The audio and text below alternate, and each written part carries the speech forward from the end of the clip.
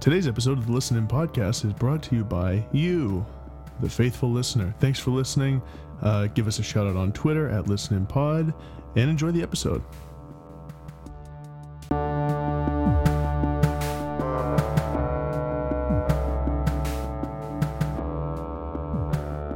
Listen In Podcast. We are back with more tune for your head top. So watch how you speak on my name, Jake. I will have to watch out, Sean. I will. That's episode 65 of the Listen In Podcast. In case you couldn't tell, we are talking Drake this week. A lot of Drake talk. It was such a good impression that I think people probably legitimately wondered. But yes, there has been a lot of Drake talk. Yeah. So what is this exactly? Seems like it's an album, but he was calling it a playlist. Yeah, this is a good place to dive in, actually. So new Drake is out. It's called More Life. He is billing this as a quote-unquote playlist. Yeah. Not a mixtape, not an album, a playlist. He says it's a soundtrack for your life, basically.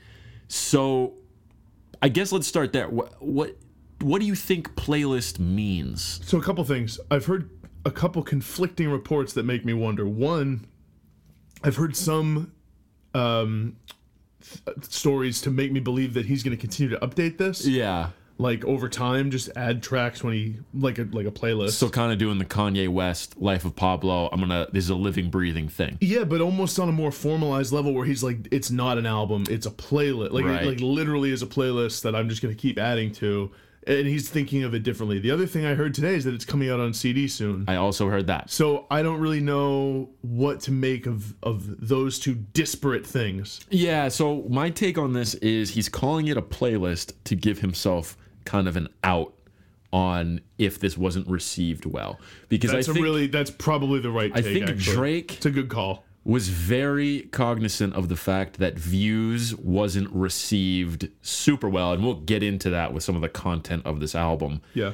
And I think he left the door open to be like, well, it's just a playlist. So if you don't like it, like it's not like a formal release. Like he's not even dignifying this with a mixtape title like he gave If You're Reading This. The thing is, it's tricky because the hierarchy of what these designations mean, mixtape versus playlist versus album, it's hard to know what's more important today. I mean, because the thing is like someone like Chance the Rapper releases mixtapes that are as good as albums and are like taken as seriously as albums. I don't think and so does Drake. I don't think there's a distinction anymore. I think the output is just the output, and people are ranking these on the same plane. People are ranking More Life and If You're Reading This on the same level as Views and Take Care. So I don't think it really matters what you call it anymore. Well, what's interesting is that this playlist and the mixtape that was If You're Reading This, It's Too Late. Yeah. I think have both been received much better than his formal album, Views, which came out last year. That's right. And I know I like both better as well. So I don't know. I wonder, is there something to be said about like there's less pressure for Drake? And I think there's. So he's going to play a little more fast and loose. I think that's what it is. Did he take Views too seriously? Yes, I really think he did. And I was reading a few different pieces this week that were talking about it, and it was like if you give Drake all of the time to make a quote unquote masterpiece album, he's going to take all that time and it's going to be overburdened with all those expectations. When you have something like If You're Reading This, or you have something like More Life, where he can try all these different things without a lot of consequences or expectations, I think that's when Drake is at his best, actually.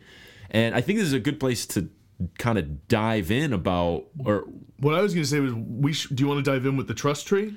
Yeah, Let's go trust tree. Let's go. So we usually do this segment later in the show, but we both had Drake-style trust trees to do. So what was your trust tree about Drake? My trust tree this week is that even though I have enjoyed some Drake in the past, I think it's been a common dichotomy on this show that Sean loves Drake and I get painted as hating Drake, even though it's not the case. And me. And by hating Drake, you also hate me, your co-host. Sean. I hate both Sean and Drake because of the fact that Sean likes Drake's music.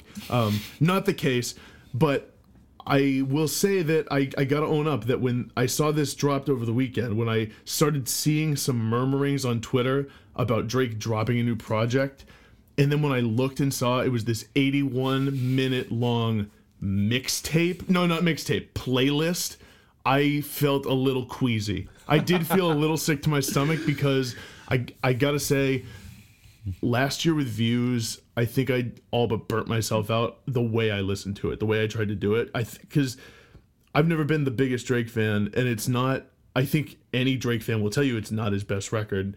And we were doing the podcast, so I wanted to have opinions. I wanted to be able to speak to all the songs on the album, and I burned myself out hard, and haven't listened since. And so when this came out, I was like, oh no. I felt like I honestly was dreading listening. But So we can get into this later, but yeah. liked it more than I thought. So to sum up, you were not excited for more tune for your head top. I didn't know what that meant at the time. Had I known, I might have been a little more excited. But yeah, I just was, I was just like, dude, really? Like this is another hour 20 of Drake I have to slug through, and I didn't know what it was going to be like. He was wildly successful off of Views with a couple of those songs, like One Dance and stuff. Like, why would he change his sound at all? And I will say that a change in Drake's sound is like not necessarily that drastic. And we'll get into the album more after. What's your trust tree? What's your I think this one should actually come a little bit later. Okay, all right. It should come a little bit later. It's not directly related to Views, or I'm sorry, More Life, but we can get into that a little bit later. So I think this is a good time to kind of dive into kind of our thoughts about More Life and everything about it. So my initial feeling just right off the bat is that this is flat out better than Views. I think it's pretty clearly better. Yeah, I think the songs are better. I think it has a better overall sort of vibe and energy going on. And I still do wonder if it has something to do with the pressure of the major full-length release over the not so much pressure over a mixtape or a playlist. Although, again, I'm not so clear on what the distinction is in his mind, because it seems like he's churning out at least a similar or better quality. So I don't fully get it, but I totally agree. And I think it goes back a little bit to the fact that, and I brought this up when we were talking about Views, where I asked you if Drake was actually going to be conscious of the fact that Views was not taken as well as some of his other albums. And I asked you, is this going to have an effect on him? Is he going to change his style at all? What was my response? Do you remember? I think we kind of settled on the fact that, like, no, he wasn't, because he's still going to be successful anyways. And he was.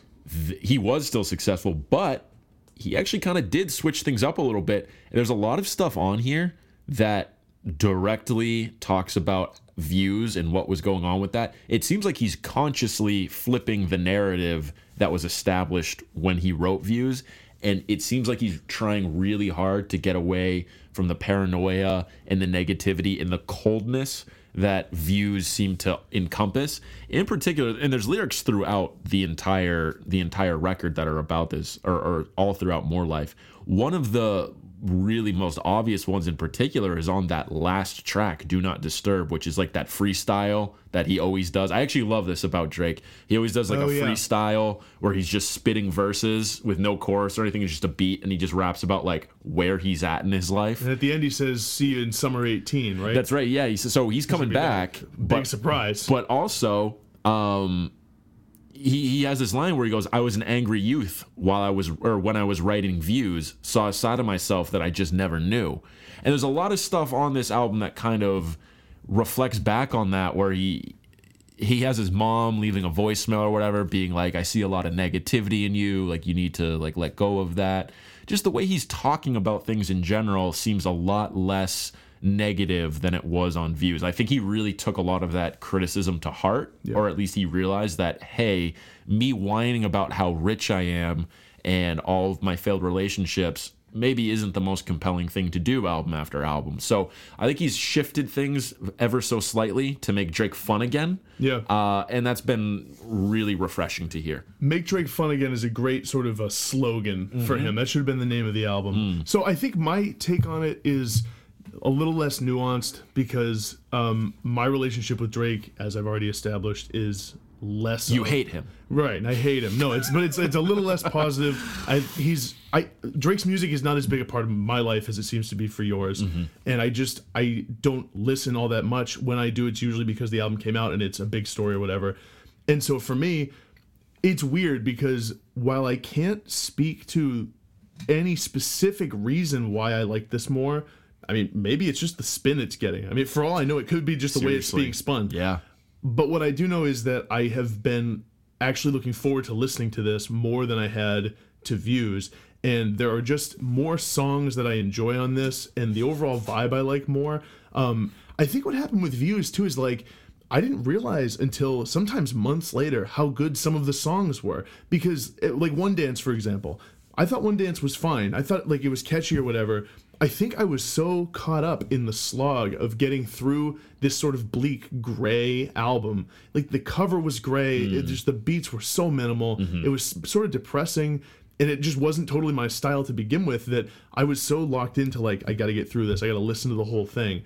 I would kind of miss some of the nicer moments. Like, I kind of missed One Dance, and it wasn't until, oh, that has 1 billion plays on Spotify and is kind of a jam, that I really went back and realized, yeah, that's a good song, and there's other good songs on there. So I actually shifted my mentality a little bit with this. I've decided I'm just going to listen more casually. So I'm only at 4 listens so far to this album, where I didn't want to force it. I was like, if I'm going to like some of these songs, I'm going to try to pick some out. Passion Fruit is a huge, it's a highlight for me. I actually like, you know what one is not getting a lot of attention, but I wanted to shout out, Get It Together. It's 2 songs after Passion Fruit. It's like a really nice song. Fun fact, just got a best new track on Pitchfork. So it is getting some getting some play. Well, no, I'll specify what I meant by that is that on Spotify it's not in the top 10 or anything like that. It's not like, it doesn't seem like it's one of the more get that together. Yeah, that's a good tune. I didn't realize it got a best new track. I just saw that, like, I was looking for it in the top 10 on Spotify and saw that it wasn't on there. And so I think what I'm going to have to do, and what I'm starting to do, is just change my mentality around Drake a little bit. Because at a certain point, he's not the problem, I'm the problem. That's what you got to realize. It's like, if you're being this annoying, crotchety person about something that a lot of people like, it's more on you. And so I got to try to find a way to embrace it a little bit more. Maybe I'll never love Drake, but I got to like him more. So you brought up a couple good points there, where when you went back and you realized that there's actually good songs on Views, I 1000% agree with you. I think Views actually gets a really bad rap in general. Think it probably unfairly more so. Than it deserves. Yeah. It's cool. It's the cool thing to say that Views sucked. And that was kind of the narrative right from the jump. And just to clarify, and to be fair, I never said it sucked back in the day. I didn't love it, but it's too long. But this is the same length and it's better. More life. Views is good, though. I'll go to bat for Views any day. Sure. You brought up the other point about One Dance, and I think Drake realized that songs like One Dance and Controlla were Too Good were some of the best songs that were on Views, and these all kind of had a fun, loose, warm island feel to them. And he's going back to the well on this, so he's going with a lot of that Jamaican style island feel to a lot of the songs on here. And there's a run right at the beginning of Passion Fruit, Get It Together, Blem, Mariba Rhythm, where he's doing that whole island vibe thing, and it goes a long way in making this record more enjoyable. And it's right at the beginning too. It hooks like you. A lot of those island themed songs on Views weren't till the second half of the album. And I think him putting those right up at the front and doing a block of like 4 songs in a row that are like that go a long way in establishing a different sort of feel for More Life. That's a good point. And I think that it's just like subconsciously I've sort of felt the same way about it. And you know what is sort of a brilliant thing that Drake did with Views last year? It's sort of a different thing. But this Fake Love, it looked like, had a ton of listens on Spotify before this came out. And he's shoving this at the end of the album. It looks like you're laughing at me. No, I know I know what you're going with here. I'm just gonna say it. Like, he's smart to do that. Oh well, yeah. To put these huge songs that are already big at the end of a long list of tracks, because people stream through. So the reason why he's doing that actually is he's gaming the system again. Like, that's what I'm saying. Like he did with for double with streams. Hotline Bling. So Hotline Bling obviously was like one of the most played songs of all time streaming wise. He throws that at the end of Views, so he's getting all of the streams for Hotline Bling that are counting towards his album sales for Views. Yeah, he's doing the same thing here. On More Life, where he's sticking a single that got a ton of plays onto the end, and he's kind of gaming the system to get more of those plays. And I also think too, calling this a playlist makes having a bloated album more acceptable. Yeah, because totally. that was another criticism that was levied against Views, is like, oh, he's just putting on as many tracks as possible to get as many streams as possible and boost album sales. But if you call it a playlist, Jake, this is a soundtrack for your life. That goes along with like the best solution is the most simple solution. That's just a classic like first idea someone bounced off the wall marketing solution. It's like, well, what can we do? Call it a playlist. Does anyone else have a better idea? It's like they're all looking around the room. Will that work? Like they sort of, no one can believe it. Yeah, and it does. Yeah, I think it actually does change your mindset from the jump. It does. But what I was going to say is that from a track listing standpoint, in addition to stacking the front with these songs that like Passion Fruit and Get It Together and Blem, and by the end he also has a Kanye collaboration. That's right. With Glow and Fake Love right near the end, and I feel like he kind of spreads the and it looks like right in the middle is the collaboration with 2 Migos. Chainz. No, where's the one with the dude from Migos? Oh yeah, Portland. Yeah. That's like right in the middle. Yeah, isn't it is right in the middle, and then you have a Young Thug feature right, second to last. So you know what? Ultimate song. So I'm realizing that that's not like a calculated track listing. That actually just means it's good. Right. That's all that means. I'm Right, realizing right. like that I'm trying to make this point where I'm like, oh, how is this some calculated thing he's doing? It actually just means it's a good track list. Right. It's like it's really strong. So one of my other favorite things about More Life is that Drake is doing what, in my opinion, Drake does best, where he is introducing new and weird words into the collective lexicon of just pop culture and the internet and meme. It's the memification of his music. So if you look at everything that's going on in this album, you have a song title called Blem. And I knew right away, I didn't even hear this song yet. I just looked at the track list and I saw Blem. I was like, what is this about? This is going to be a word that everybody says. So he's got Blem, which is a new adjective that people can use. That's going to be the caption of like every Instagram this summer of every person on the beach or doing whatever they're doing this summer. They're going to say, I'm Blem for real. Yeah. You got more tune for your head top. You got Ting. You have him adopting this like island vibe and this accent, and he's calling things Tings. Kind of going back and forth on that too. Yeah, he does. He slips in and out of that. And he said he has used Ting before, but never as blatantly as he's been doing here.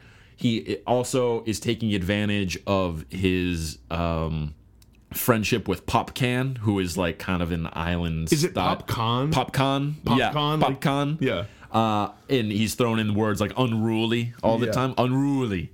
Like, these are all things that are going to start being internet memes and are going to start being things that, lame people like us are even going to be hip to and are going to start saying. We're going to say it ironically because we know we're not cool enough to pull it off, but that's how this all starts. I agree. And I think that I discovered this time around in relation to what you're saying, what is one big distinction between my relationship with Drake and your relationship with Drake? And that is, you have always been a person who loves that kind of stuff and loves new phrases, and actually amongst our friends you always slip in new words. Yeah. And other people start saying them. It's actually true. They do. And I think you love doing that. I really do. I think you love it's doing funny. I know it is funny. This is not a criticism. Like, I sent you a Snapchat the other night of my girlfriend's dog, and I said, Sadie is Blem for real. Big shout and to you were Sadie. like, I thought that was a typo. I was like, no. Well, it was before not. I had listened, Right. because I didn't listen for a little while after this came out.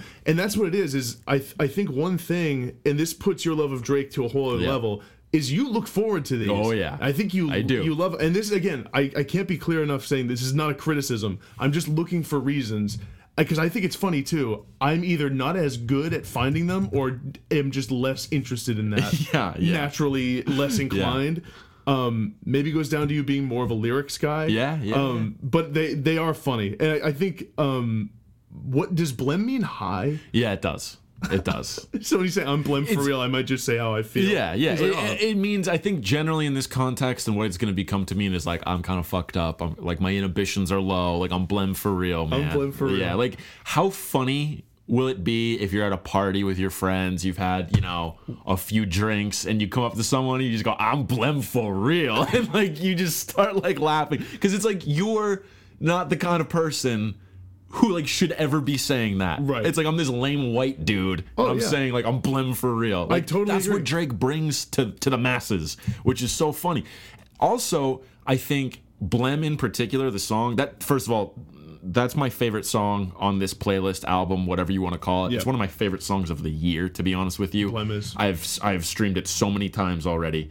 This song is ripe for memification. So there's something in it towards it's one of the catchiest parts. It's one of the verses, and he goes, "So move for me when you're extra, move for me with the pasta." Dude, there's gonna be things where it's like, it's gonna be like meatballs with the pasta. Like, there's gonna be all sorts of different stuff like this that's gonna be coming out. Like, I've already seen a bunch of Twitter videos of people dancing to like the passion fruit. Like, they took the dancing scene in Pulp Fiction and put it to passion fruit of them just like dancing, like Vince Vega dancing and stuff like that. So like, there's gonna be all sorts of memes of this, and this is what's so great about Drake, where he appeals to so many different people. He appeals to people like us, serious music fans. Right. He appeals to just the general pop fan. He appeals to the hardcore, like, hip hop rap fan. So many different people know Drake, and you can talk about him to almost anybody, and everyone's gonna have a different opinion. Yeah, he is like a cultural monolith. He's someone who is, and the thing is like, people have different opinions on him. Some people hate him, some people love him. But the thing is, at least you can talk about him. You can talk about him with pretty much anyone, and pretty much anyone knows who he is.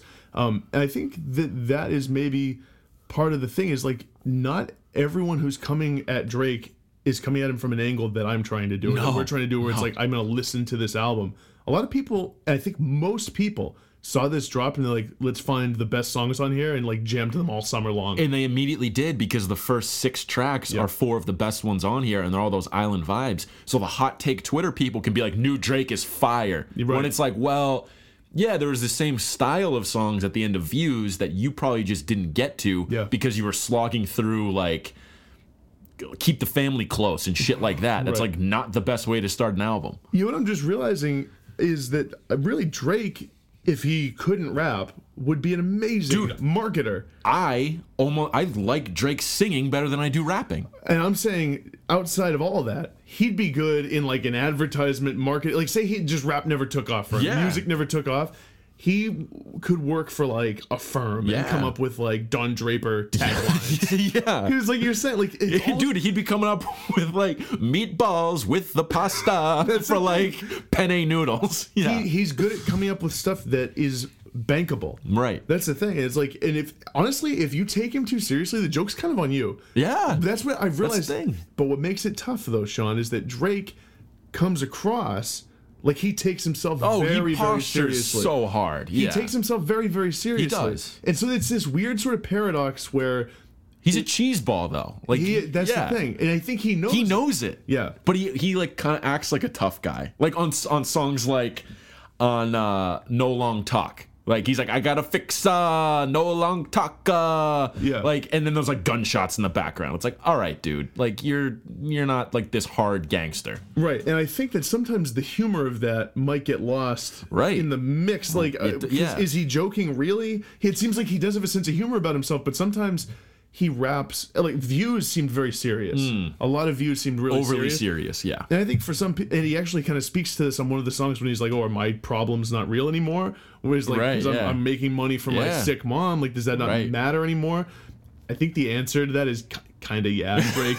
Like, so at this point, like, it might be a little tone deaf to be like bitching about the fact that I have problems too. Yeah. It's like, well, you're also like probably a billionaire. And I think it's on that first song, Free Smoke, where he's like, I'm too rich to say poor me. And it's like, but he's still a person. Aubrey Graham, still a person. He is certainly still a person, and he has flaws. That's actually basically that's like the thesis statement of Drake. Yeah, I'm still a person. I still have flaws. That's just like, I'm famous. I'm like good looking, and I'm a good rapper, good singer.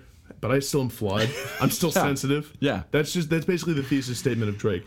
Overall, for me, I gotta say, I'm gonna eat crow here, Sean. I'm just gonna own up. I'm glad to hear it. No, because I told you in that initial text when I told you I'm dreading listening to this. I knew I'd like it more than I thought I would, but I did not think I was gonna like it. That was the problem. It's like I knew that once I got to it, there'd be songs I enjoyed.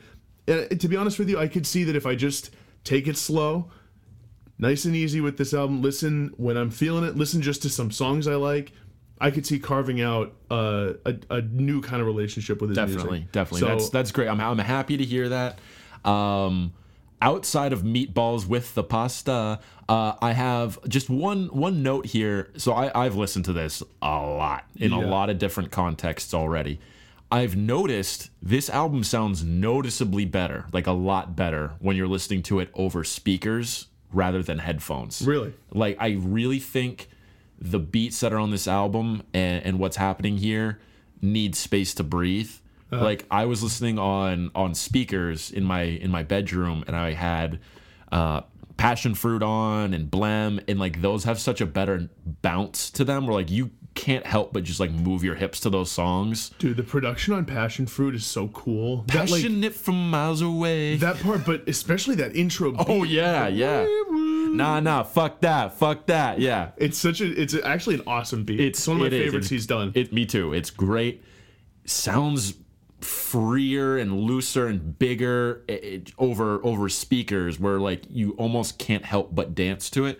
I noticed when I've listened on headphones, it does sound a little bit more contained. It doesn't sound as full as it does on speakers. And I think that might be to its credit, especially as we get into the warmer months, where I think More Life is going to end up being one of these records, or at least songs from it are going to be ones that soundtrack the warmer months and soundtrack the summer for a lot of people. Maybe some of that speaks to what happened to me with Views as well, because when I started hearing some of the popular songs on it outside of the context of my headphones, I actually started to like some of it better too. I haven't listened to this on speakers yet, to More Life. It's a great experience. Okay. And I think that's kind of the point of these songs. I think that's kind of how they make them and produce them, is to be played loud with like kind of a lot of bass and like in like a party setting, not in a secluded headphones listen where it's like maybe not super loud. Yeah, the like music nerd who listens to music in the office all day is not the target demo of a new Drake album. No. And I think that's the biggest thing to take away from this, at least for me. Yeah, I would agree. And I'm glad you've kind of had that realization with Drake. Because the thing is, I never want to give the impression I hate Drake. Right. It's unfortunate that that's the case. I think what happens with opinions like that, especially when you talk about music once a week on a podcast, is if you have an opinion that's different at all from someone else's, the impression can be like, oh, you hate it. Like, it happens with Beach House all the time. I like them a little less than some people, and the reaction is, oh, Jake like hates Beach House. I think that happens to other people too. Yeah, absolutely. So Meatballs with the Pasta. What are the real words to that part? It's like, go for me when you're extra something with the pasa. It's like it's like this other slang term, pasa. That would be a good, like, I remember one time I was at a diner and I saw, you know how they have like restaurants will have the chalkboard and like the diner chalk. Yes. One I saw was Admiral Akbar from Star Wars saying it's a frap. Yeah. They should have one of Drake like doing the meatballs with the pasta, of him like spinning pasta around a fork, but in the way like the I'm eating type of thing, like that, like basketball. Like the James Harden. Exactly. Yeah, that would be great. So before we move on to other new releases this week, I wanted to give you quickly my trust tree about Drake. Oh yeah, because this past week, I've been listening to More Life a lot. It has compelled me to go back and listen to Views, which, as you know, is, I think, better than what people think. But I also listened to Take Care again, which is actually my favorite Drake album. My piping hot take on Take Care is that this is my second favorite rap album of this decade. Take Care behind only Twisted Fantasy. I could have seen that, I feel, from you. I think other people would be like, wait, really? Like, Take Care? It's like, but we've had other Kanye albums and we've had Kendrick Lamar. It's like, yeah, those are all great albums. But if we're talking about pure enjoyment of I'm going to keep going back to, it's Take Care. I love Pimp a Butterfly. I love Good Kid, Mad City. I love Yeezus. I don't go back to those as much as I do Take Care. I go back to Take Care like once every month or two, and I'm like, this is fucking awesome. Yeah. I don't ever listen to like Kendrick albums anymore, really. Like they're just, they feel like work almost in a way where Drake doesn't, and Drake it's fun. And also like I go back now and I listen to Take Care and I'm like, holy shit, like he had The Weeknd on a song like Crew Love, where The Weeknd is now just as big of an artist as Drake was, and Drake had the wherewithal to like pick this guy out and be like, you're coming to my record. He had Kendrick doing an awesome verse on the Buried Alive interview before Kendrick was anything, before anyone knew who that was. He's like, you're coming on, you're doing a guest verse. Yeah. He had all these little things, and I think that's something that people don't talk about with Drake, is his ear for up-and-coming artists and his ability to curate. I think he's a lot like Kanye in that way, and I think that's one of the best skills of a hip-hop or rap artist this decade, is being able to curate and be like, this is what's going to be hot in a year. And part of it is because I say so. And I think that's a big thing about Take Care, where Take Care still sounds entirely fresh because he has all of these people who are big stars right now on that album. So it feels very contemporary in that way.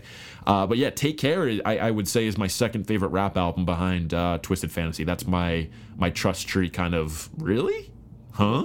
Yeah, I mean, so I don't feel the same way, but I don't think especially surprised. Yeah. In fact, if I were to try to have guessed your ranking of favorite rap albums, I may have put it in your top 3 to 5. Because I know you love that album. Yeah, but yeah. That's interesting. I mean, I think according to like common consensus, that probably is a more stunning thing than it is to me. Probably. I think, yeah.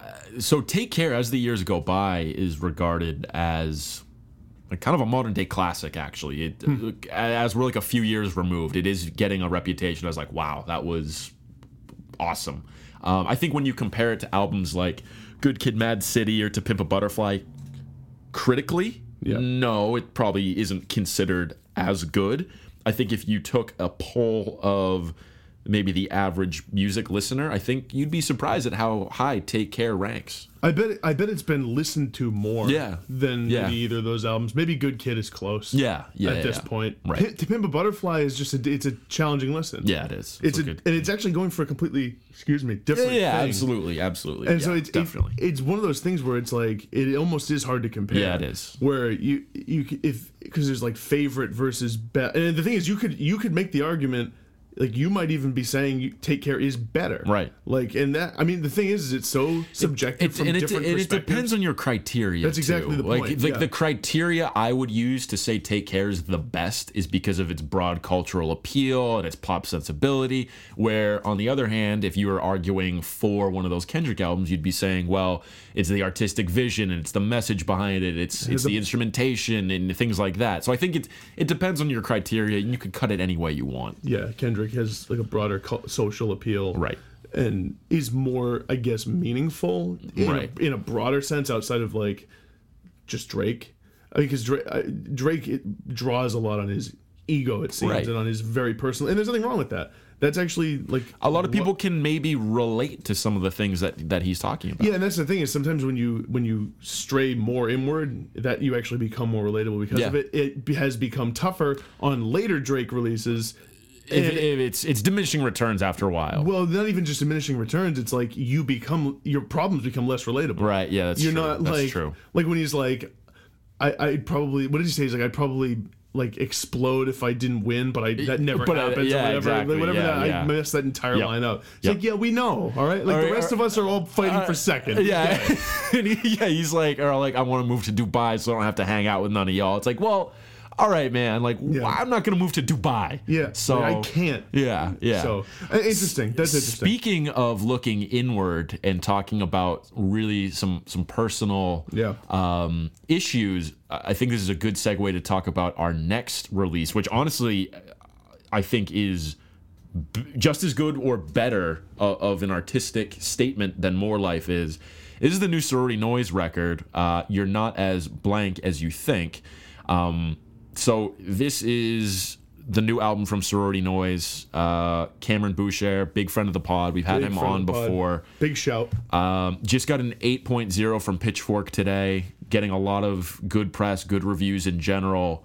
What are your thoughts on the new Sorority Noise album? Well, I think I'm going to speak to the Pitchfork thing first because if you know Pitchfork and maybe if you follow them like we do, or even just through us on the podcast, you know that we give them flack all the time for not really respecting this specific sort of genre or niche in music of sort of emo and punk. And an 8.0 review from them, just if people don't know, for an album like this, it may as well be like a 9 or like a 10. Right. It's a really, really positive review from Pitchfork, who basically deliberately doesn't get, like, I just don't think we're gonna see a best new music in this sort of genre. In terms of the album itself, I've been loving it. And I think what's really interesting about Sorority Noise is, I mean, they are now amassing this really strong catalog. You have Forgettable came out first, and then Joy Departed 2 years ago, and now You're Not As Blank As You Think. Difficult album title to say naturally. Really cool, at least stylized. Yeah, it's a cool, interesting stylized album title. It's not one that's easy to roll off the tongue. But they're going on quite a run, and something it's made me think about is where they stand in this sort of the emo punk scene a little bit, because it seemed like for a long time, we talked about this last year, Modern Baseball was the clear and far and away most popular, got the most attention band out of this scene. And it does seem like with some of the news regarding that band, where they have kind of imploded a couple times in different ways, they're now not going on tour. The opportunity to capitalize on this success doesn't come all the time. And as a band, I think bands would be surprised how limited your window is to jump when you have that chance. And it does seem like Sorority Noise, with this record getting the attention it's going to get, they, from a competitive standpoint, if you want to look at it that way, they have sort of a chance to pass them along that highway, so to speak. Yeah, I mean, I thought the same thing. I thought this was a huge opportunity for Sorority Noise to kind of fill that void that Modern Baseball left when they canceled their tour, and it appears they're going on an extended hiatus, perhaps a permanent hiatus. Who knows what the status of that band is going to be? And that's unfortunate. It's not to say we're rooting for it. No. But, I mean, the fact of the matter is, the reality is that, like, you know, there might be a gap to fill there. And I think with this new record, Sorority Noise has kind of maybe become that torchbearer for the genre. I mean, you know, they were supposed to go on tour with them, you know, friends, they know each other. There's actually a Modern Baseball reference lyrical reference on one of the songs on here, on Better Son. And Julian, back to back. And Julian Baker reference as well. So, you know, I think there's definitely an argument that could be made that, you know. And I think, just to be fair, I think we should, at least for anyone who's listening and doesn't know, like, we both personally know Cam. We went to high school with him and have maintained some relationship with him over the past couple of years, and while he's been in Sorority Noise. And so we've gotten the chance to, you know, see him here and there when he comes back home, or I don't know if he'd call it home, but coming back to Manchester. Guilechester. Yeah, that's right. Hermes Link. Ice Blue Mink. A lot of Drake references coming in future episodes, listeners. Tattoo on my ribs. Like, I do not know what permanent is. You got it. We just be ready for this. This is going to be all the time. So I think, to be fair, one, I'm sure Cam himself and the band don't view it as this great competition with Modern Baseball. It's just an interesting. It's a fun narrative for people like us to talk about. For us to spin, right? Exactly. Because in my opinion, they have a chance to jump into the supremacy scene. Yeah. But that's probably not how they're thinking. And I about mean, it. like, look, here's the deal. On its own, by itself, without any of this spin or narrative, this is just a great fucking album. Yeah. This is so good. This is one of my favorite albums of the year. I think, in general, the band has taken a step in terms of their songwriting. If you look at a lot of the subject matter of this song, obviously it's very serious. It deals a lot with death and suicide, in particular with one of Cam's friends that he knew. So I think the subject matter of this it has some weight to it. I think the songs do all of that subject matter justice. These are some of my favorite songs that they put together. In my opinion, this is my favorite album that Sorority Noise has done so far. I think it's their strongest batch of songs. Yeah, it's really strong, and I think that it's one of those things where I don't know if I'm getting too caught up in it's out right now, it's great, I'm loving it in the moment, and for that reason I'm going to just immediately cast off the other two albums that I also love and say this is now my favorite. My immediate inclination is that it is my favorite Sorority Noise album. I think it's just so consistent throughout. Every track on here like packs a punch, and in different ways. They're doing some versatile things, because you have a song like A Better Son, which is kind of unlike anything they've done before. It doesn't really sound like anything in the genre or in the scene. Kind of sounds like sort of a pop rock song in a way. And you got Adam, who was in our best guitarist bracket. Guitarist bracket, doing pick slides down the fretboard, and it's just. I think what I'm discovering is they're pretty versatile, because they're musicians that come from sort of, it seems, different backgrounds or interests. Because Adam, the lead guitarist, loved metal and stuff, as he described on episode 9 of the Listen In podcast. Good plug. Which you can listen to on SoundCloud. He loves metal and like playing lead guitar. And what I think is really to Cam's credit is this band is his vision, but he's sort of allowed those different elements, Charlie's drumming and Adam's like shredding basically, to come in and coalesce into this sort of natural sound that's sort of unlike other bands in the genre. And they're doing a bunch of different sounds on this record. Like I mentioned, A Better Son. Then you have a song like Car, which is this quick, sort of what you'd expect pop punk thing. Then you have Leave the Fan On, which is the beginning with the sort of harmonics going on the guitar and the really sort of downbeat groove they're in. The beginning reminds me of like Modest Mouse, like early 2000s era Modest Mouse, with the emphasis on just groove and vibe. And then they explode into a heavy guitar sort of crescendo at the end. So they're doing all kinds of stuff on here. Yeah, one of my favorite things about this album has been how many melodies Cam is able to pack into every song. Like, for example, on No Halo, you have the chorus of, I didn't show up to your funeral, but I showed up to your house. And he kind of progresses with that until the end, when it's like, and when you show up to my funeral, will you be wearing white or black? And it like kicks into this next gear.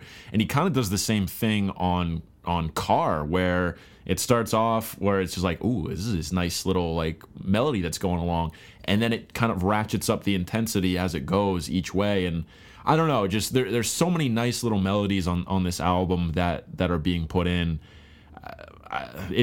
I'm very, very impressed with what this album is doing. I think it's one of the strongest offerings that we've had from this scene, from this genre, over the past couple years, which is saying a lot, because it's been a packed genre in the last couple years. What's really cool about it too is it's just a really good rock album. I feel like it definitely gets.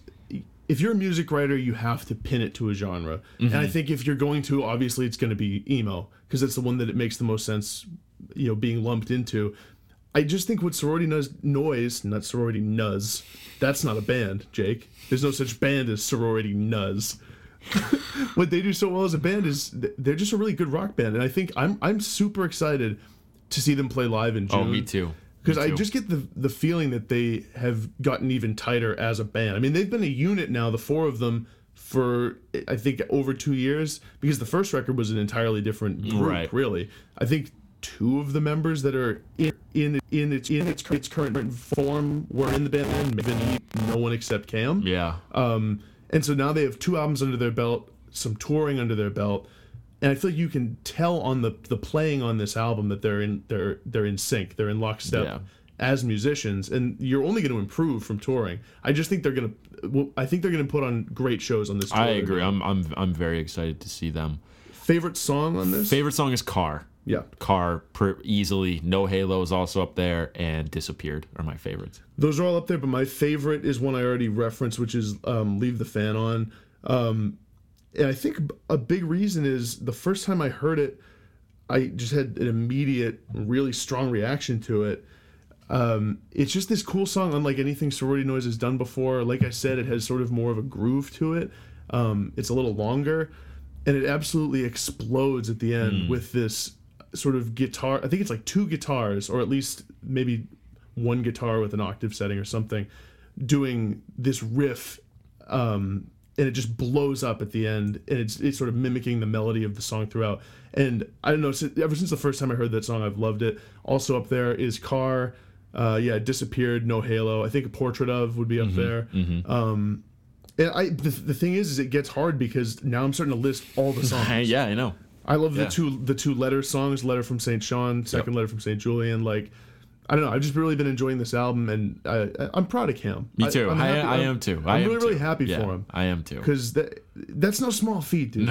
No. To like start not 1 but 2 bands, and it's a lot of work to just sort of come together with people and like lug shit. It's a lot of lugging shit. It's a lot of, you gotta carry a lot of gear. The people don't think about the logistics of being in a band. I'm sure it's a big pain in the ass. Right. I mean, he's been doing it since I've known him. Right. It's hard. We try to talk about music somewhat objectively on the podcast, where we're like sort of break music down and discuss it from that angle. It's hard not to get caught up a little bit in the fact that like I knew this guy, and I'm just proud of him as a person. I was thinking about that before the episode, and I was like, well, people know that Cam's our friend. We've had him on the podcast. And I was like, well, even if he wasn't, I would still love this album. Like, that has nothing to do. I mean, it does have something to do with how I feel about it. Take that away, this would still be one of my favorite albums of the year. Well, it's clear also because of the reception it's now getting. Right. Because they're now higher profile than they were with Forgettable. I remember when Forgettable came out, I really, really liked it. And I remember thinking, like, I don't know if I really, really like it because it's Cam's music, and I have some connection with him from high school, or is it that I just really like it outside of that, and that's the cherry on top? I think now there's no doubt. Yes. That he's clearly very talented, putting out great music, and like these are records I like regardless of any connection I have with the people making them. Absolutely. So it's just exciting. Yeah. Big shout out to Cam, big friend of the pod. We have a couple other new releases to talk about, and maybe we can not spend as much time on these just because we have a March Madness bracket to get to. We actually have a lot more to get to. We do. This is a long episode. We have Spoon came out with Hot Thoughts, which is actually what we didn't even say this segment name this time. This is actually our Hot Thoughts segment. What's funny is that this all so far, the entire episode so far, been Hot Thoughts. Technically been Hot Thoughts. That's right. Because we've decided now that Hot Thoughts is just the segment where we talk about new music. That's right. So this episode is brought to you by Hot Thoughts. So not the album. Hot Thoughts finally came out. That's right. And then Real Estate came out with their 4th album, In Mind. So, okay, I'm going to basically give you my opinion on both of these with one thought here. Okay. These albums are both good. Yep. Okay? They are very solid indie rock releases that came out at a time where a lot of other better stuff came out, more interesting stuff came out. They are so competent, they're boring, and I really am not interested in listening to them that much. It sucks because they're good albums. They're fine. They are so competent, they're boring, and that I don't really want to listen to them, and I don't have that much to say because they're just there. They're just there, and I don't even know what else to say. To be honest, it's sort of how I've been feeling about it as well. I do think that Spoon's album is going to be one that I end up liking maybe a little more. I think that, and it's getting sort of a reception that's in line with this. So again, maybe that's skewing my thoughts too. It does feel like this Real Estate album is a bit of a step down from stuff they've done before. It does. But it's like the same shit. It's just like a half step not as good. But to be fair, I thought that about Atlas when it came out about Days. Yeah, so the thing is like, come back to me in 2019 when they're coming out with a new album, and I'm like, oh, maybe it's time to revisit In Mind. And then I do, and it's awesome. My point about this is, what is compelling you to even go back to this in 6 months or a year and a half? Why, if you want that Real Estate sound, why are you listening to In Mind? Why aren't you just listening to Days again? That's my point, though, and that's how I felt about Atlas. I know Atlas is considered really, really good.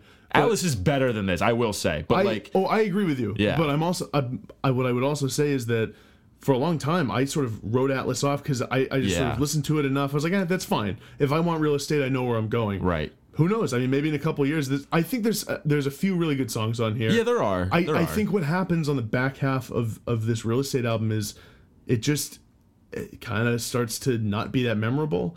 Yeah, it does. At least with Spoon, you get a couple bangers. That's true. Hot Thoughts is a song that I could listen to all the time. Yeah. Can I Sit Next to You is, I think, my favorite. Can I Sit Next to You is my favorite on that. It's my favorite song on the album. Yeah. I think it's super catchy, has an awesome guitar sounds on it, awesome guitar riffs. The thing about Spoon, and it's like, actually, I couldn't agree with what you said more.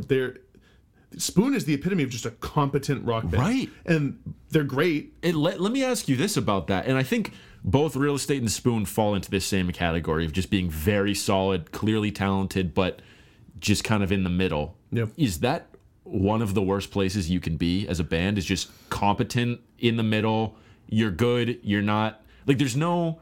I read an interview with what's his name from Real Estate. See, I don't even care enough to know his name. Martin Courtney. Yeah. And they were like, it's really hard to promote an album without any narrative, and like, we don't have a narrative. It's like, yeah, it's true, and like, this is gonna get forgotten about in a month, and it really is. Is that at least if like you're putting out a super shitty record, people are gonna maybe at least talk about it. Well, I think the thing you could say about both Spoon and Real Estate is it's kind of the argument of like, yeah, they've altered their sound over time. These are both bands, I think Spoon especially, because you could probably accuse them of it more. They've changed their sound here and there. But Spoon, I don't know how much have they done of, like, they've been around for like decades now. How much 20 years. How much have they tinkered with like some reinvention? I mean, I think that, and some huge Spoon fans are gonna be like, They Want My Soul had electronic stuff on it. Yeah, I get that. I get that. But you're never mistaking it for, this is just another Spoon record I could plug in anywhere. And I think it's to their credit, but it's also a little to their detriment for me with Spoon, because the problem is like, I'd like to get into their catalog, and I actually did some diving into records I had never listened to, like Gimme Fiction. This week I listened to Ga Ga Ga Ga Ga again. That's hard to say. And I think it's like, when I'm listening to Spoon, I'm like, yeah, I enjoy all these songs. Right. But I'm never super compelled just because I feel like I know exactly what I'm getting from any record ever, and there really isn't that much narrative with Spoon. That's the same with Real Estate. Yeah, I don't think that's a great place to be. That's the kind of music that just bores the shit out of me. I'm the same way. I've listened to kind of a lot of Spoon records now. I've listened to all those you said. I've listened to Kill the Moonlight. I've listened to Kill the Moonlight once, too. It's all like, oh, okay, yeah, I get what you're doing after one listen, and I don't need to return to it, really. You know what happened to me, though? I will say, with They Want My Soul, their last record, I put in some time. I listened a lot to that, and it ended up being an album I really, really loved. Yeah. So I don't know. It's hard to say with these two albums. I guess I would just rather listen to Sorority Noise, and I'd rather listen to Drake and like have fun and like feel emotions, rather than just like, okay, cool, this is a nice guitar.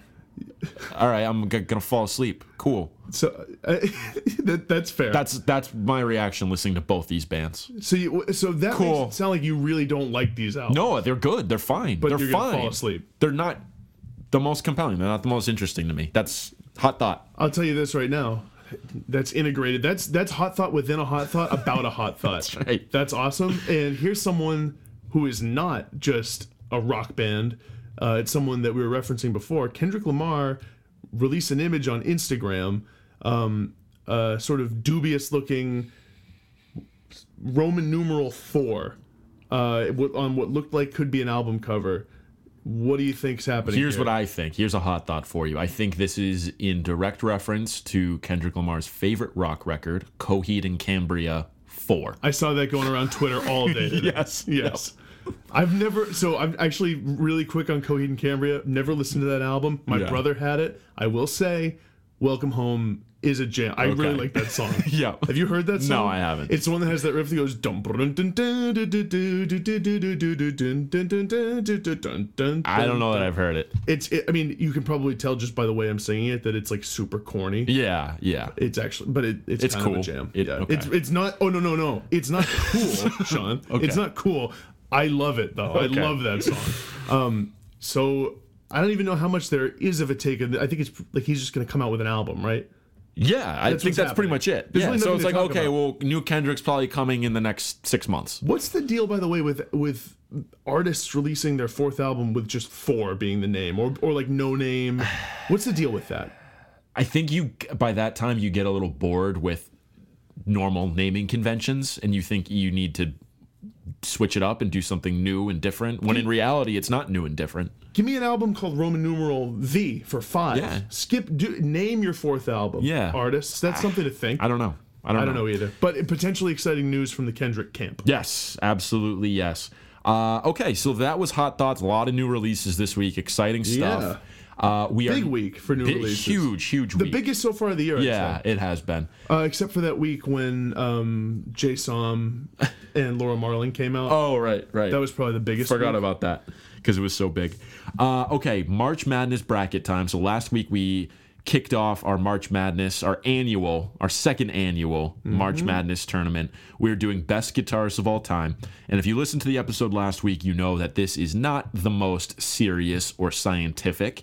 So much so that we literally flipped coins for about a fourth of our bracket. Oh, and that will return. That will return. So we got through the first round. We have cut it down from 64 guitarists down to 32 guitarists.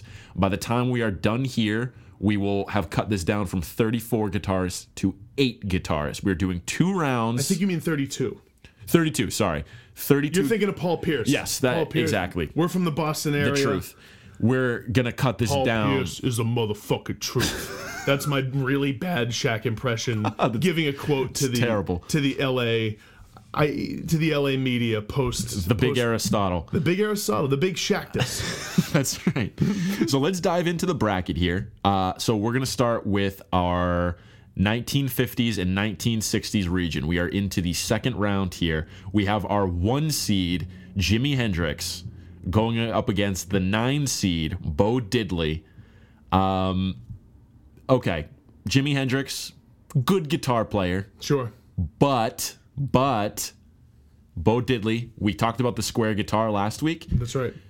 In the 1 season of Vinyl, HBO drama, okay? Which you podcasted about. Which I did mini episodes about. We haven't done a mini episode in a long time. Like a year. It's because Vinyl got canceled. That's neither here nor there. In season 1 of Vinyl, Yep. the main character had a Bo Diddley square guitar, Okay. which he got drunk and high and smashed into his television system. For that reason, I'm going Jimi Hendrix over Bo Diddley. I'm going Jimi Hendrix. You thought I was going to go the other way. I thought for sure you were bringing us to the coin there. Hell no. And I was no not way. ready for No way. that lapse of justice. No way. Jimi Hendrix moving on to the Sweet 16. Who do we got next, Jake? Big victory for Hendrix there. Kind of a blowout. Okay. Chuck Berry, the 5 seed, who is riding an all-time high of publicity this week. Yep. R.I.P. by the way. R.I.P. Chuck. R.I.P. Even though quick trust tree.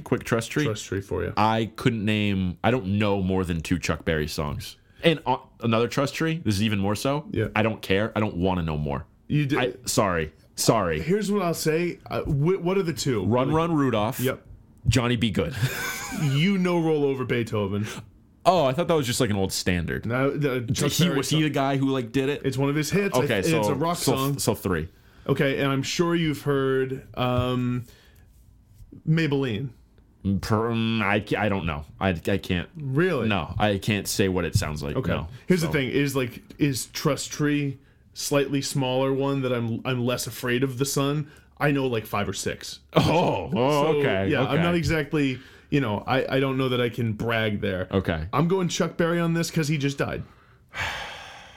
Because I have really never listened to Robert Johnson at all. See, the argument... Which makes me qualified to speak to him. The argument I was going to continue to make for Robert Johnson was the fact of that cool picture of him... Where he's wearing the only suit he owns. Where he's wearing the pinstripe suit that looks a little dusty. Yep. And he has that old acoustic guitar and also huge influence on Led Zeppelin and just blues players in general. We could take it to the coin. He could have been an influence on Chuck. I'm not gonna disrespect Chuck Berry like that the week he died. Chuck Berry is going on to the Sweet 16. Sean, really rude of you to sort of disrespect Robert Johnson like that and not even give him a chance. Weird. Sorry. Sort of a blues legend. Yeah, I know. Sorry. Okay, our next one in the 1950s, 1960s region, we have George Harrison of the Beatles going up against Keith Richards of the Rolling Stones. Keith Richards, the 3 seed, going up against George Harrison, the 6 seed. Big rivalry here. This is really interesting. This might be actually the most serious conversation we have had yet. Yeah, I think so. And so my immediate gut reaction is this. While I like the Beatles more, I think I'm going Keith. I think he is technically a more influential guitar player, although George Harrison, throughout a career, he was sort of unheralded in how much he did for the Beatles' music, and he was like, I think technically a better player, but Keith was just so inventive and is just, I think so many people mimic his style. Here's the deal. I have the opposite take. I'm going with George Harrison here because of what you said, where he was kind of underrated, and especially with us going back and doing this Beatles deep dive that we did in the fall and summer, I was blown away and very, very impressed by what I was hearing from George Harrison, which I never really had an appreciation for before.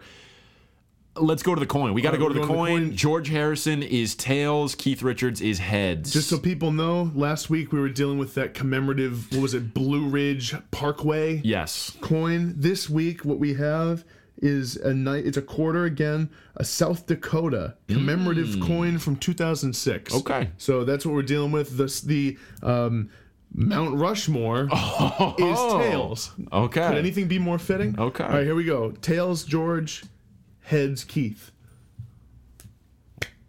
Tails. Harrison George Harrison moving on. You know, to be honest, I can't complain about that. You know what though? I mean, if you look at the album cover to Cloud 9, this was kind of set in stone. Timeless cool. That's right. That is an album cover that was just meant to never get old or age in any way. Right. Give that a quick Google, listeners. You'll know exactly what we mean. George Harrison. Okay, our next one. You want to take this? Sure. We got Scotty Moore, lead guitar player for Elvis Presley in his heyday, and 2 seed, slow hand, Eric Clapton. I'm going Clapton. This is easy. This is Eric Clapton. Let's move on. Eric Clapton. And to be fair, I don't really know the first thing about Scotty Moore. I don't either. He only got to the next round because he won a coin flip. So he did. This was basically a bye week for Eric Clapton. Game of chance. Heads, you die. Heads, you die. It's a 2-headed coin. Okay, we're moving on to the 1970s region here. We have Jimmy Page of Led Zeppelin. He is our 1 seed going up against the 9 seed, Tony Iommi of Black Sabbath. Fun fact, people forget Tony Iommi missing a finger. People also forget that Tony Iommi was a southpaw, lefty. That's right. People also forget Jimmy Page, member of the Occult. Jimmy Page also had a questionable tryst with a 14-year-old. That's that being tough. said, Nothing to do with his guitar playing. No, nothing to do with it. Jimmy Page moves on. Jimmy Page moves on there. I think just in every way, moves on there. Yeah. Tony Iommi was great though. Next we have 5 seed Pete Townsend of The Who going up against 4 seed David Gilmour of Pink Floyd. Ooh. This is tough. This is a tough one. And these are only going to get tougher as we go. Okay, I'll lay out my case first. Okay. Love both these guitar players. This is actually really, really hard. While I think Townsend is a more influential musician because he was a better songwriter and had more of a vision for his band, whereas Gilmour was more just the guitar player and sort of melody maker for Pink Floyd, and Roger Waters laid on all the lyrical stuff or most of it. Gilmour has long been one of my favorite just pure guitar players. Soloist. Lays down color. He does. He just out there laying down color. Roger Waters wanted to have scathing political commentary. David Gilmour just wanted to lay down color. That's right. It's the truth. And for that reason, I'm going with the 4 seed here over my beloved Pete. Jake, 2 words for you. Yeah. Windmill power chords. That's like 4 words. It depends on how you could go either way. It could be 2, could be 3, could be 4. Can I just say, for that reason, I'm going Gilmour. Okay, because what I thought you were gonna do, no, and I don't care, because that would have been a good one. I thought what you were gonna say were 2 words: coin flip. I thought that's where you were going with that. No, I'm going Gilmour because he lays down color. His solos make me feel shit. They do, yeah. And like honestly, sorry Pete Townsend, but honestly, I don't think an album like Tommy or The Who Sell Out really holds up in 2017. I'm gonna go ahead and disagree, but let's move to the next matchup. Okay. We have the 6 seed, Neil Young, going up against the 3 seed, Dwayne Allman of the Allman Brothers Band. This is a tough one because, we haven't really spent a lot of time with the Allman Brothers, and we love Neil Young. We do. I love On the Beach. I love those solos. I love the blues guitar on there. So I'm going Neil Young. There's 2 ways we could go with this. 1, we could compensate for our bias by doing a coin flip. Yeah. Or 2, we could just pick Neil Young.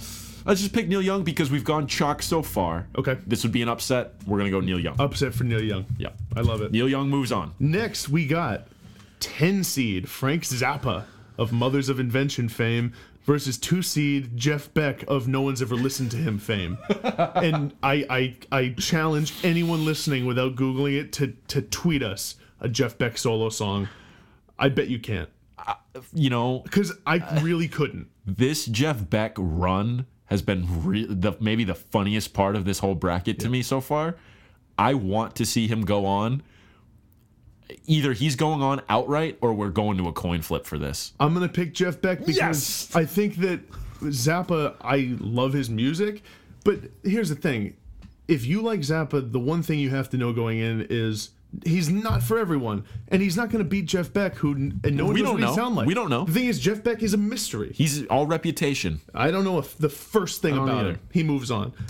Next, Sean, what do we have? All right, we're going into the 1980s region, and this is back to you. I thought I just said Zappa and... Yes, but we switched. We're switching. Yeah.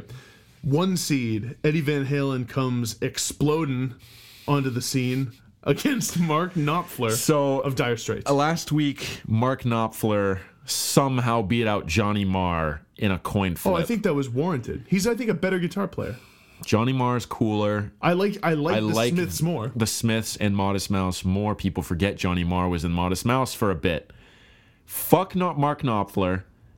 Eddie Van Halen finger tapped. Okay? I'm going Eddie Van Halen here. I'm going Eddie Van Halen too. He invented a sound and was a true pioneer, even though it's not Panama. That's right. Good old David Lee Roth. Too bad he's not in here. Yeah. He would have lost first round. Not a musician. Not a guitar player. Okay, our next matchup here, Bruce Springsteen, our 12 seed. Plucky 12 seed. Who upset the 5 seed, that fuckboy The Edge. Who you now hate. Yeah. Because he had the audacity to go toe-to-toe with Springsteen in the first round. His stupid fucking beanie. All right, we have Springsteen, the 12 seed, going up against Prince, the 4 seed. I can't in good conscience say Bruce Springsteen's a better guitar player than Prince. No, you can't. We kind of have to go Prince here. Okay, that's what I was going to say, because I was going to take you to the coin flip. I thought what you were going to do is just make Bruce get coin flips all the way through. I kind of want to, because it's fun. You can. Let's do it. All right. Let's see what happens. We're going coin flip all here. Right. Bruce is the Mount Rushmore tails. Prince is George Washington heads. Tails. Yes! Oh my God, yes! Fair is fair. The boss. Yes. That's 2 straight coin flips he's won. That's crazy. Just wrap your limbs around these velvet rims all along to the Sweet 16. He's going dancing. What do we got next? Couple tasteful guitar players here, Sean. What we have here is a matchup between guys who... They're all about finding the nooks and crannies in the music, the silences between the notes that make even more impact than the notes themselves. We got Randy Rhoads of Come On Feel the Noise fame. I don't even know if he played on I don't know if that's song. true either. It is true. I looked it up. He was in Quiet Riot. When I first looked it up, it looked like it was false. It was true. Okay. Versus Slash of Guns N' Roses fame.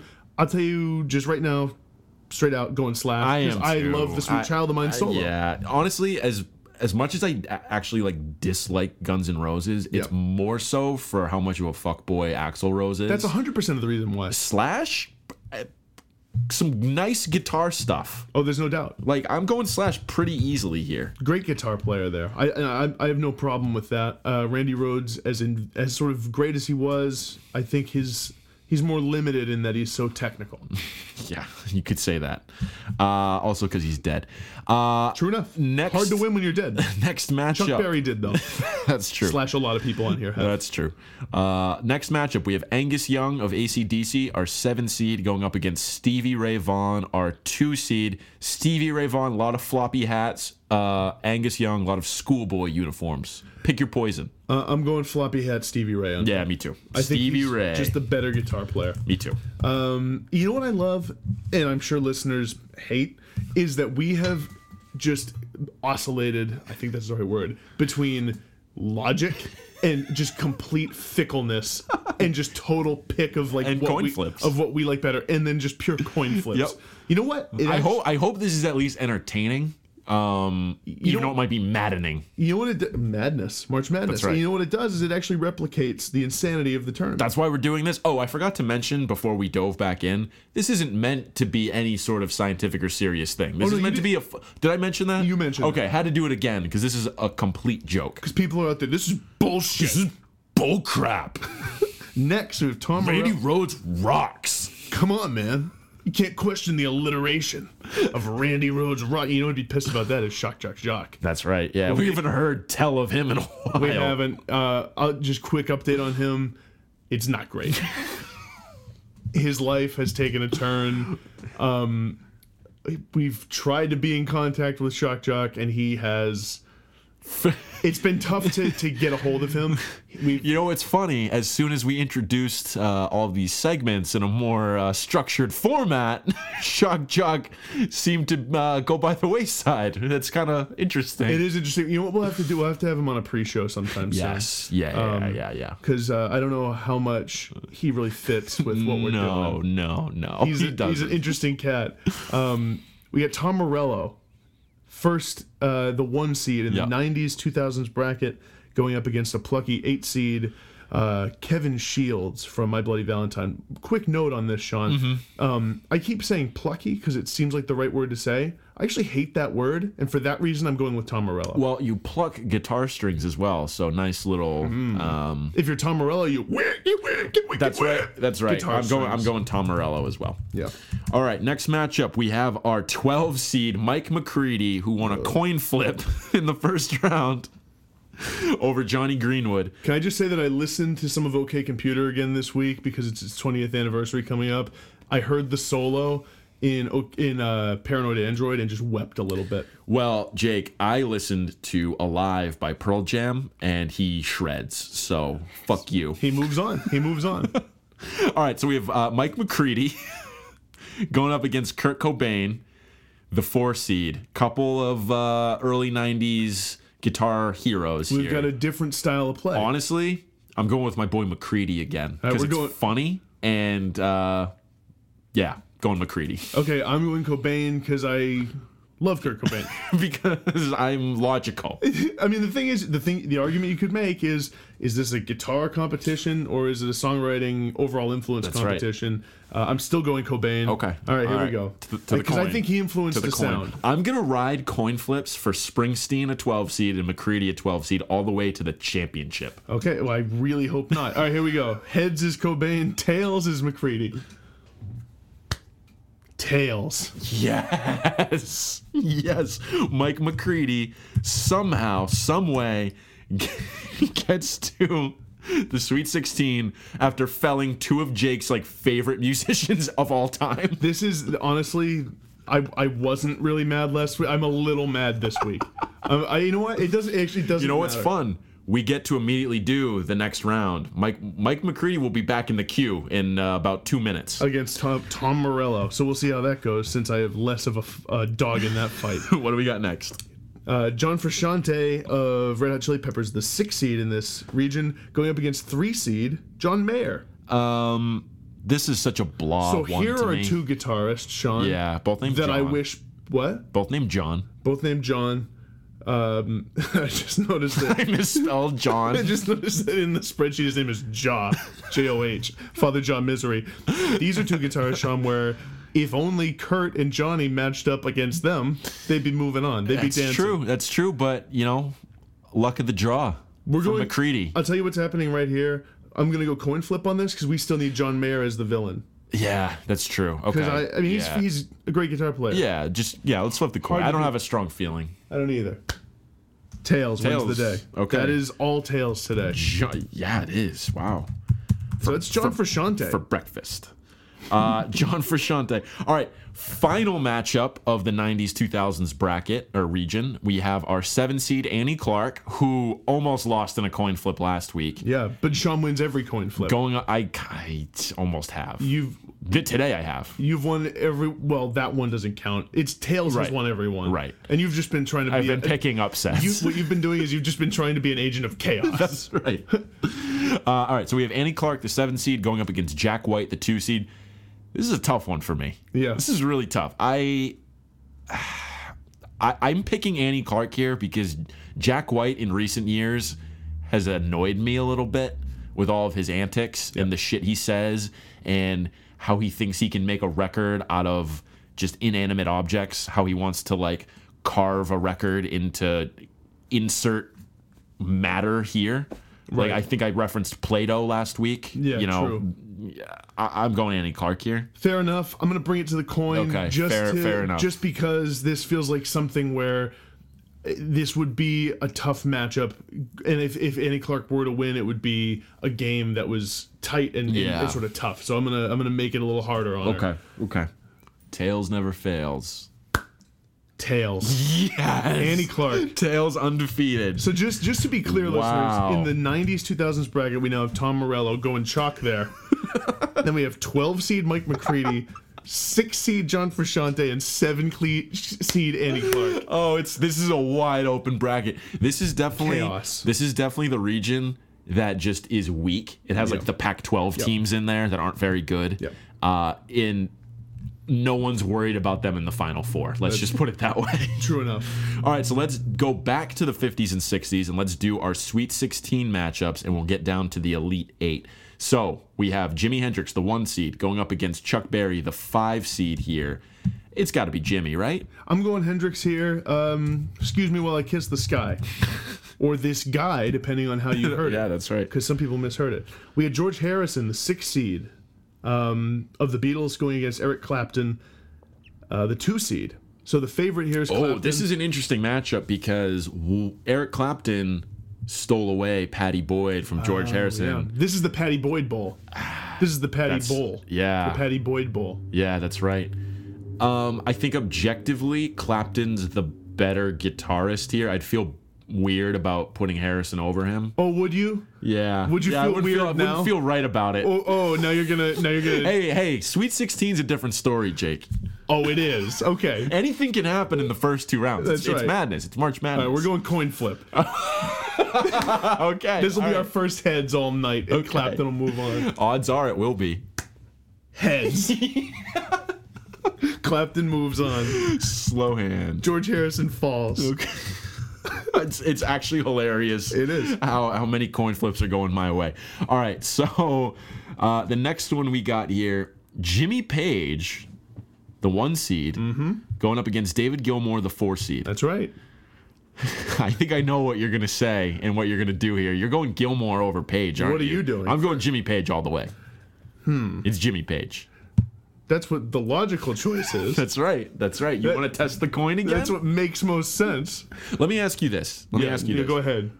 Which guitarist, outside of, as he flips the coin between his fingers, outside of this tournament, which of these guitarists do you objectively think is better? Jimmy Page. Okay. But for chaos' sake, I might bring it to the coin. This sounds like a revenge. You're chasing ghosts here, Jake. You're chasing ghosts. You know Jimmy Page deserves to be in the Elite 8. He does.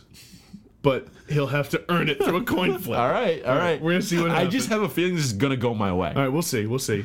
Jimmy Page heads, David Gilmour's tails. I'm totally chasing it now. Heads. Yes. Undefeated on the coin. You know what? Reason wins the day there. I actually agree with that outcome for what it's worth. Good. David Gilmour falls. Next, we have Neil Young, the 6 seed, going up against Jeff Beck, the 2 seed.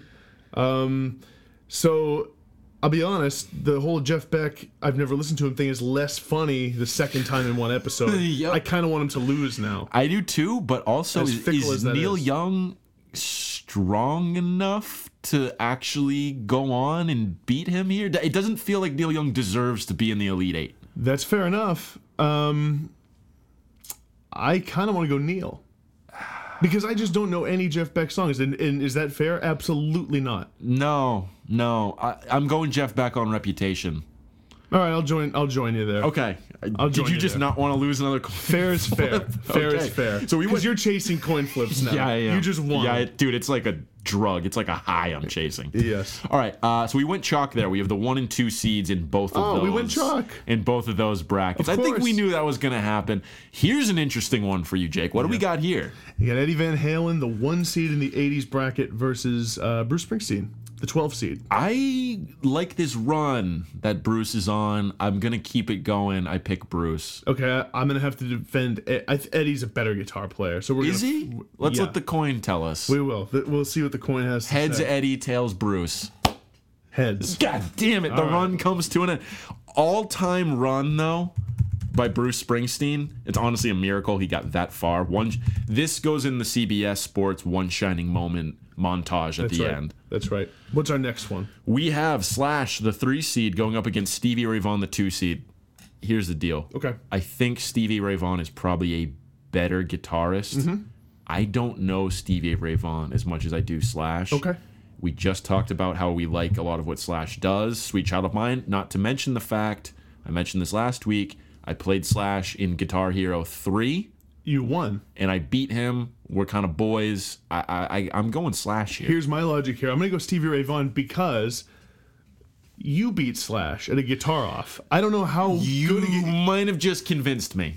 Yeah, because you just beat you. If you can beat Slash, you who doesn't really play guitar, right? We the thing is, Sean, is if we had seen Stevie Ray Vaughan in Guitar Hero, we'd know really what his chops were, where they were at. Right. The thing is, we'll never know because he died in a plane crash. That's true. So he moves on. Okay, all right. Well, he's moving on. So far, we're all chalk. We're all 1 and 2 seeds going into the Elite Eight. That is going to change with our 90s and 2000s bracket. That's right. We have, once again, this is you, actually. Okay, we got you. Tom Morello, 1 seed, going against Mike McCready, which just means coin, because Sean's going to chase... Yes, I honestly think McCready's better. That's unbelievable. I don't think that. You don't. But we're going coin. Right. Because I also beat Tom Morello in Guitar Hero. So if we're using the same logic, Jake... We're going coin flip. We have to go coin flip. We do. Okay, here we go. Tom Morello's heads. Tails. Yes! Oh my god, yes. You have no idea how happy this makes me. Mike McCready has beaten Johnny Greenwood, Kurt Cobain, and Tom Morello in this guitar off. Have you heard the solo in Alive? Yeah. Have I mentioned that? Yeah, it's a good solo. And I'm sure Mike McCready's a very competent guitar player, to use your verbiage. And here he sits in the Elite Eight after beating 3 of my favorite guitar players from the era. What do we have next? Okay, we have John Frusciante, the 6 seed, going up against Annie Clark, the 7 seed. I think this is one where logic kind of has to win the day. I think Annie Clark probably wins out on this one, where she's probably, I think Annie Clark moves on. John Frusciante was a great guitar player, Sean. This has turned into just spite at this point. It's turned into a competition. Okay, let me ask you this again. Let me ask you this. I think a lot of people would argue John Frusciante is a better guitar player. Would you argue that, though? I have not listened to a ton of St. Vincent, and I've not listened to a lot of Red Hot Chili Peppers. So... Are we going coin? Are you forcing this to the coin? He was a 6 seed, Sean. She was a 7. That's basically the same. And you know what? She was in a mid-major, and she went undefeated in her conference. The only reason why she was ranked a little bit lower is because she wasn't in as big of a conference as John Frusciante was. John Frusciante, big label guy. St. Vincent, Annie Clark, smaller label. That logic holds true. I like Annie Clark on the basis that she's sort of the underdog here. Okay. So I like her to move on. Annie Clark moving on. All right. So there you have it, folks. We have our Elite Eight. We have Jimi Hendrix and Eric Clapton squaring off next week in the 50s, 60s region. We have Jimmy Page and Jeff Beck, the ultimate chalk outcome in the 70s bracket. We have Eddie Van Halen against Stevie Ray Vaughan. Again, more chalk. And then we have Mike McCready of Pearl Jam versus Annie Clark of St. Vincent. Yes. And you know, Sean, just a Cinderella tale for both of them. It really, really is. Mike McCready all the way to the chip. Probably. Although you're gonna have to pick next week. I know it's gonna be tough. That's right. I'm gonna lose sleep over that. All right, we'll be back next week. With that, we have our final segment though. One more segment. Final segment. Everyone's favorite. 2 truths and a lie. It was Jake's pick this week. Who do we have? I picked Drake. Because Sean is the Drake expert. I want to see meatballs with the pasta. So one truth is gone because my first question was going to be meatballs with the pasta. Okay, so here we go. 2 truths and a lie. Drake. 1. Drake's father, Dennis Graham, was a semi-successful musician in his own right. In his younger years, he played drums alongside country singer Jerry Lee Lewis. Number 2. The Washington Post editor Maura Judkis credits Drake for popularizing the phrase YOLO in the United States. Number 3. While Drake was raised in Toronto, the 6, he was born in his father's hometown of Tallahassee, Florida. The first one is absolutely true. Okay. I believe, the motto, YOLO. I think that's also true. I'm going to go with the third one as the lie. You nailed it. Yes. That's you know what? Yeah. That's a Drake lifer right there. You got it. Yeah. Thank you. Yep. That one, it was pretty easy. It was a pretty easy one. Kind of cobbled it together last minute. That's okay. Okay. You got one last week. I got one this week. It's good. That's good. That's good. I was interested to see that Dennis Graham was a drummer for Jerry Lee Lewis. That is... Yes. I wasn't sure you'd know that specific part of it. Yes. So good for you. You know what? Fun fact, I actually was just reading the Drake Wikipedia page like 2 days ago. So that helps. So where I went wrong, Sean, was getting all of this off Wikipedia. That was my bad. That was my bad. And the thing is that really all of them were probably lies. You know what? I specifically was looking up who is on the cover of More Life because I was like, I think that's his dad. Is it his dad? And it's his dad. I thought it might be. And I was reading about his dad. So I was immediately like, oh, okay, that's true. So you got me. Yeah. Big win this week for you. Yeah, okay. Good packed episode. That's going to be a long one. Is a lot of... That's going to be a long one. There was a lot in that one. Yeah. It's a good thing we kept the pre-show... Pre-show, like, non-existent. Yeah, there's not much. Sorry, listeners who are still around. After the show, there's not a whole lot for you. No. But you'll hear our voice for another 15 seconds. Yeah. To a minute. Thanks for listening. See you next week. Thanks, y'all. I went with y'all this week. Pasta.